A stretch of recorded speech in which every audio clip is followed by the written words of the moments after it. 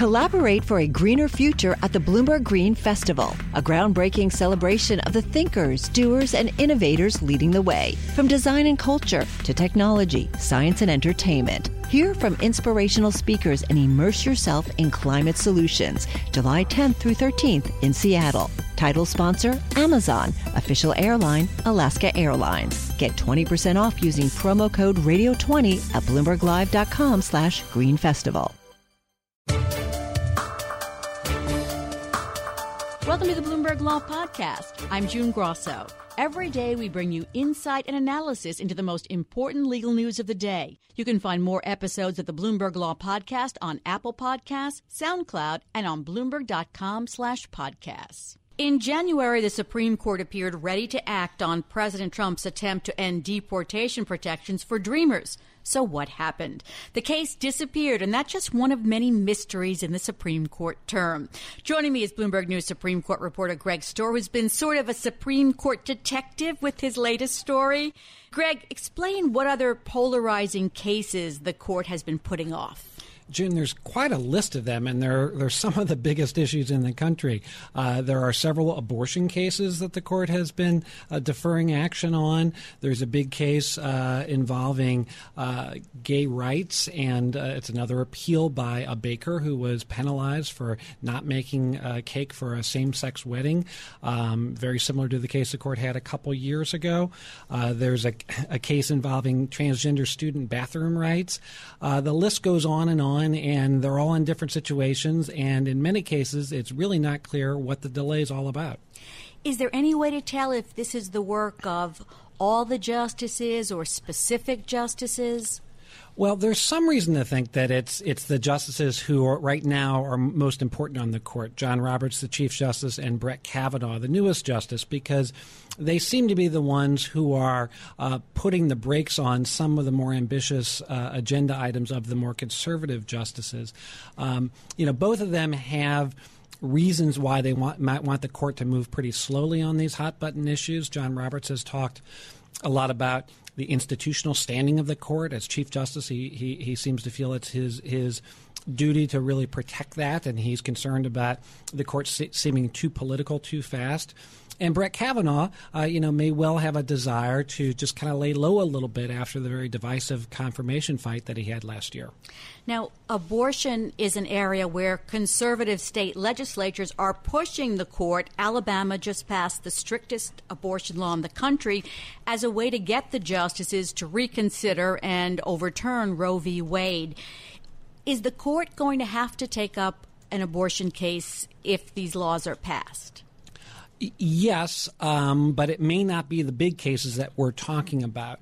There are right now there are several significant abortion cases that are waiting for the court to act. There's one that the court has repeatedly deferred action on involving an Indiana law that requires abortion clinics to dispose of an aborted fetus either by burial or through cremation.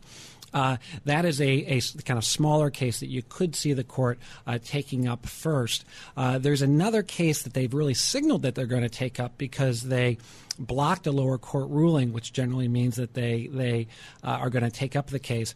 That one involves hospital admitting privileges, and if that sounds familiar, the court a couple terms ago, struck down hospital admitting privileges requirement in the state of Texas.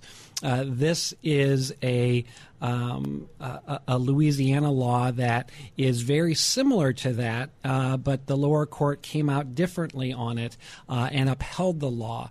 The Supreme Court, with John Roberts joining the liberals, put that lower court decision on hold, so the law is not currently in effect.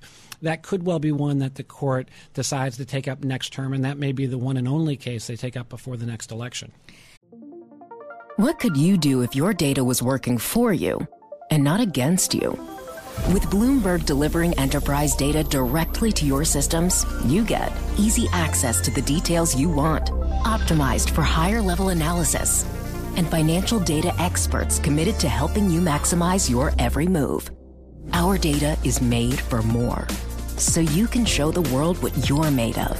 Visit Bloomberg.com/enterprise data to learn more. So if that resurfaces, and if some of the other cases or issues resurface and they decide to take them, the timing would put them right before or in the heart of the presidential election campaign. And isn't that something that Roberts would want to avoid at least? Yeah, you might think he would want to. And, one of the people I talked to for the story I wrote on this last week was Don Verrilli, the former Obama administration Solicitor General.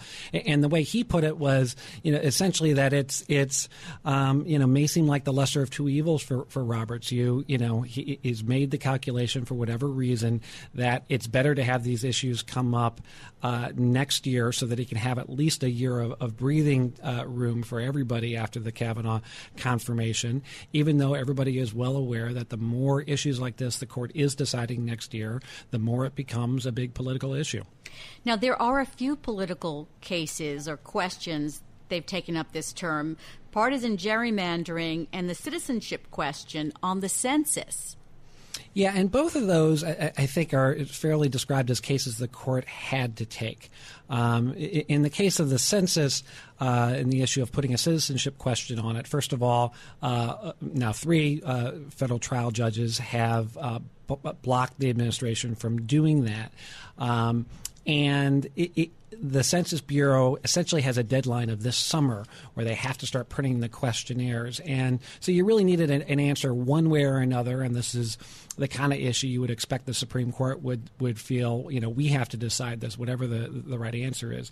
And then the partisan gerrymandering cases, there's a kind of a procedural issue there where under federal law, a lot of cases that involve voting rights get directly appealed to the Supreme Court from a 3-judge panel, and the Supreme Court doesn't have discretion. For the most part, the Supreme Court can decide what cases it wants, what cases it doesn't want.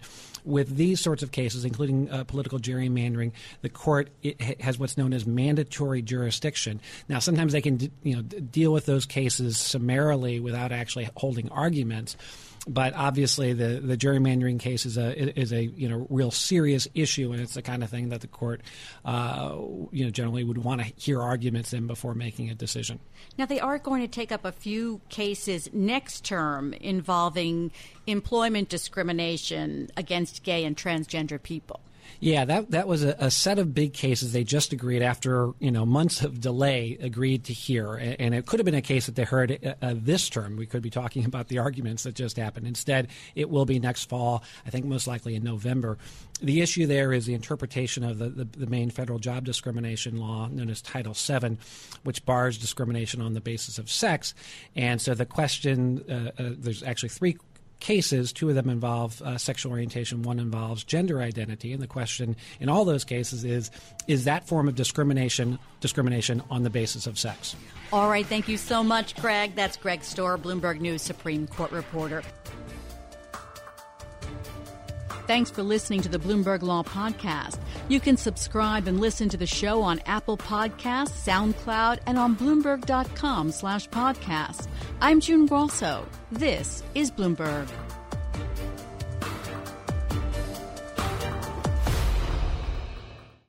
The countdown has begun. From May 14th to 16th, 1,000 global leaders will gather in Doha for the Qatar Economic Forum powered by Bloomberg. Join heads of state, influential ministers, and leading CEOs to make new connections, gain unique insights, and uncover valuable opportunities in one of the world's most rapidly rising regions. Request your invite for this exclusive event at QatarEconomicForum.com.